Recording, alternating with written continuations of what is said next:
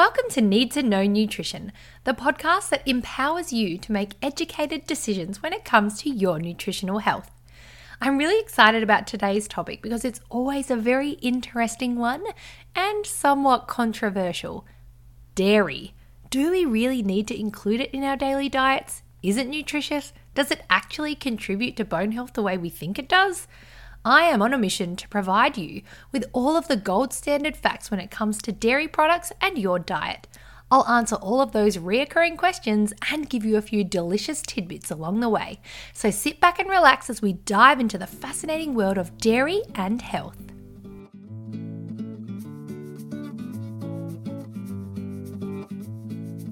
Welcome to Need to Know Nutrition with me, clinical nutritionist Belinda Martinella.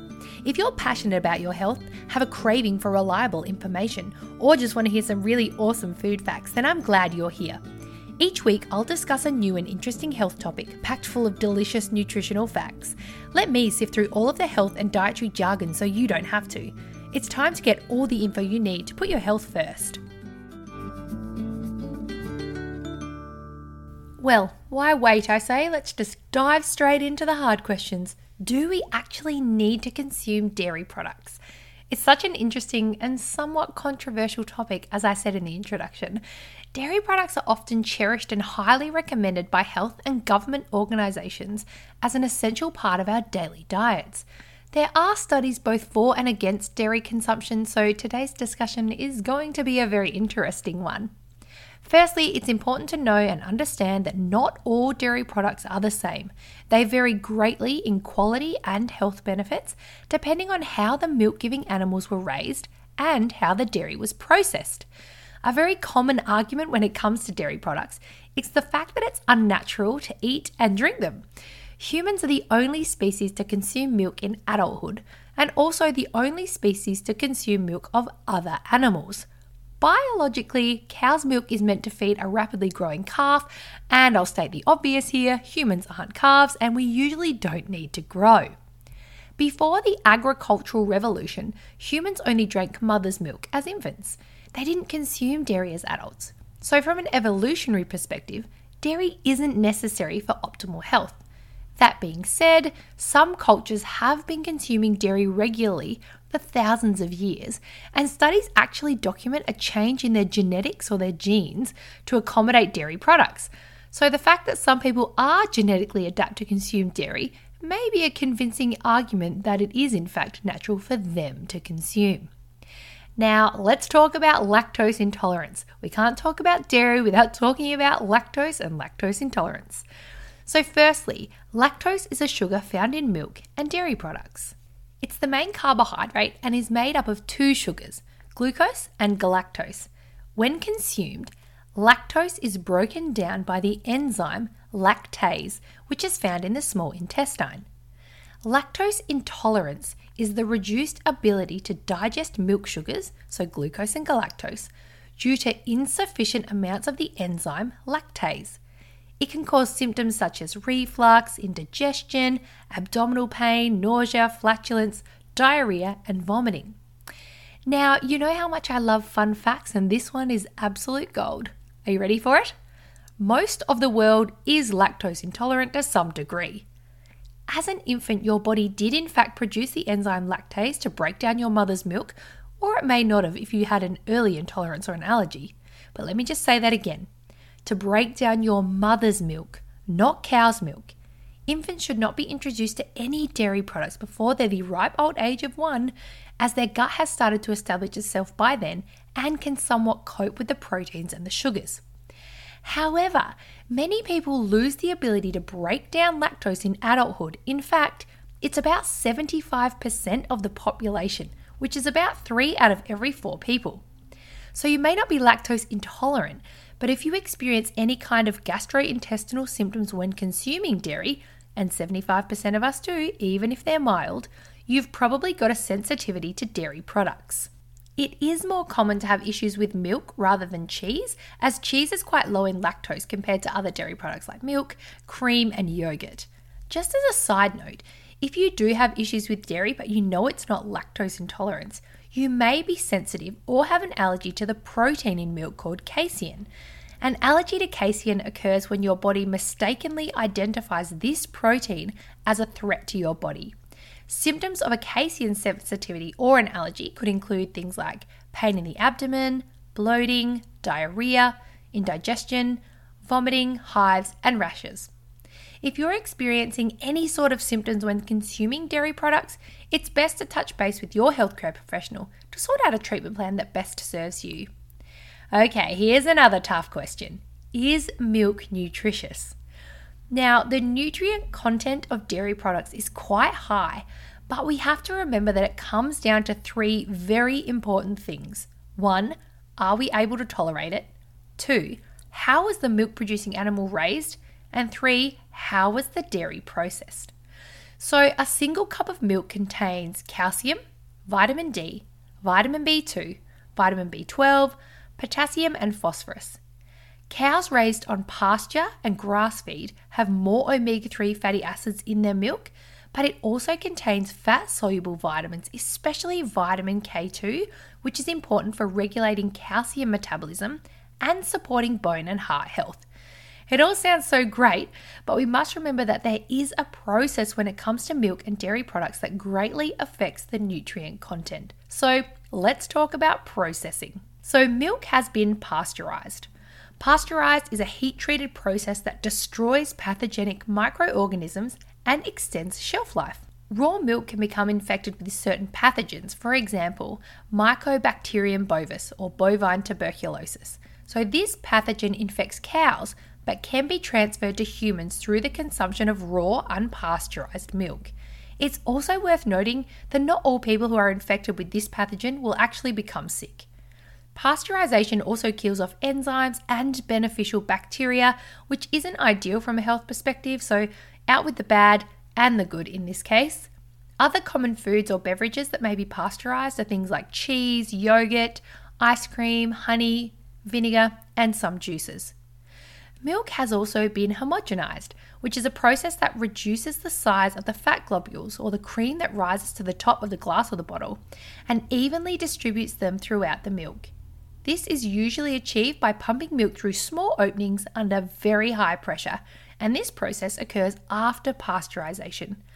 So the processing of the milk does remove a lot of the good stuff, which isn't ideal. The other question I get asked often is full fat versus skim or skinny dairy products.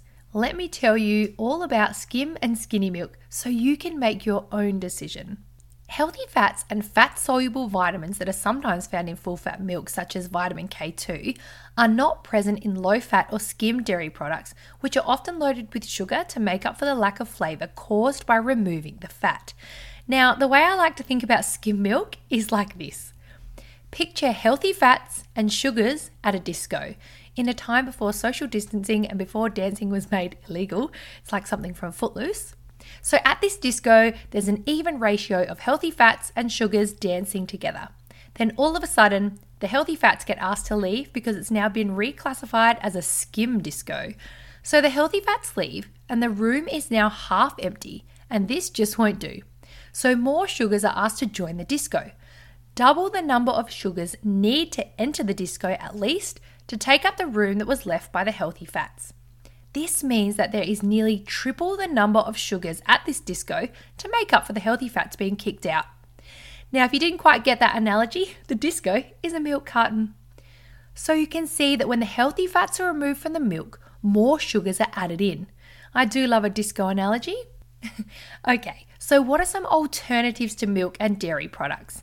If you're looking for an alternative to cow's milk, then you could try nut milk such as almond, macadamia, hazelnut or cashew, coconut milk, soy milk, oat milk, rice milk, hemp milk, even goat's milk. Now, goat's milk still contains lactose, but in a lower amount. It's quite a good alternative if you suspect a slight sensitivity, and also sheep's milk. You can actually find most of these at the supermarket now, how lucky are we, and also at health food stores. Alternatives to cow's yogurt include things like coconut yogurt, almond yogurt, goat's yogurt, sheep's yogurt, and kefir, which is a fermented yogurt drink and can be made from any milk type. For example, coconut, goat, rice, sheep. And it contains probiotics, also known as good bacteria or living organisms that assist in gut health and boosting our immune system. So we know that dairy products are often promoted for bone support. So should we be having them for bone health purposes? Now, I feel like this is always another great and interesting question that I get asked. So let's see how we go. Calcium is one of the main minerals in your bones, and dairy is in fact the best source of calcium in the human diet. But the question is, can we actually absorb the calcium that is in the dairy products? The answer is, of course, how much time do you have? Some forms of calcium are more bioavailable than others, meaning that your body is able to easily absorb some types of calcium and really struggles to absorb others. Some dairy products claim to have added extra calcium, and this is generally a red flag, as some products do add certain types of calcium that aren't bioavailable to us. Studies do show that dairy has clear benefits when it comes to bone health, but if you have any sort of intolerance or allergy to dairy, then it should be avoided because it can cause inflammation, amongst many other things, and decrease nutrient absorption. Now, speaking of inflammation, dairy products are often considered pro-inflammatory, meaning that they cause inflammation in the body, especially when we consider that 75% of us have a sensitivity to it. So if dairy isn't for you, there are other food options when it comes to calcium. Bearing in mind that the calcium content in these foods isn't as high as dairy products, you may have to increase the quantity to ensure that you're getting the recommended daily intake of calcium for healthy, strong bones. So you could include these foods: dried figs, tinned salmon with the bones, sardines with the bones, prawns, tahini, and even broccoli and oranges. Here's another interesting fact for you. Absorption of calcium is actually better at night, and we can only absorb 500 milligrams of calcium at one time. So just so you know what roughly 500 milligrams looks like, 8 figs have about 520 milligrams of calcium, while a glass of milk has about 300 milligrams, just to put it into perspective. Another little tidbit when it comes to bone health. There are actually a number of nutrients that support bone health that often get overlooked because calcium has become the main focus. So the following nutrients help to build new bone: vitamin D, protein, magnesium, phosphorus, potassium, and fluoride. These nutrients can be found in the following foods: things like eggs, lentils, poultry, beef, green peas, pumpkin seeds, avocado, spinach, bananas, broccoli, sultanas, and kombucha. The following nutrients are required to maintain bone health. So we've helped build new bone and now we want to maintain that beautiful bone health. Vitamin K, boron, iron, zinc, and copper, which can be found in foods such as kale, spinach, cauliflower, eggs, almonds, hazelnuts, dried apricots, oysters, pumpkin seeds, chickpeas, and my favorite, dark chocolate. So all of those nutrients help the bones from the inside, but we also need to consider bone density. Resistance exercise helps with bone strength and bone health. So it's just another reason really to make sure that you're moving each and every day. So with all of that information, what is the bottom line? You know your body better than anyone. So the next time you consume milk or dairy products, see if you experience any symptoms. Remember that the quality of your dairy products is dependent on your level of tolerance as well as how the milk-producing animals are raised. In this instance, you certainly get what you pay for. So remember to have high standards when it comes to nutrition and your health. If you're looking to continue with dairy in your diet but want to find a milk that's nutrient rich, then look for a cold pressed milk. This has never been heat treated or pasteurized and is therefore enzyme rich, which offers extra health benefits. They can usually be found in your local health food store or whole food store, as well as some high-end supermarkets. It's certainly a little more expensive, but again, worth it because an investment in your health is priceless. There are plenty of alternatives to dairy, which include things like nut milks and yogurts, oat, rice and soy milk, as well as goat's and sheep's milk and yogurt. Don't forget that calcium is only one player in the bone health game, so be sure to include all of the other nutrients in your daily diet, such as vitamin K, boron, zinc, copper, vitamin D, protein, magnesium, phosphorus, potassium, and fluoride. To make sure you're getting everything you need, try to include the following foods in your daily diet: eggs, lentils, poultry, beef, green peas, pumpkin seeds, avocado, spinach, kale, bananas, broccoli, chickpeas, pumpkin seeds, dark chocolate, sultanas, and kombucha. And there you have it, dairy and dairy products. I hope you feel a little more empowered to go out and make good choices about your nutritional health. Thank you so much for joining me today. Can't wait until the next time. Thanks for joining me today and learning all the things you need to know about nutrition and your body. If you want to learn more about today's topic or have a question you'd like answered, please jump onto my website, thetravelingnutritionistaustralia.com, and find the podcast tab. All the references are also available should you wish to dive a little deeper. Remember, it's not the things that you eat and do occasionally that matter.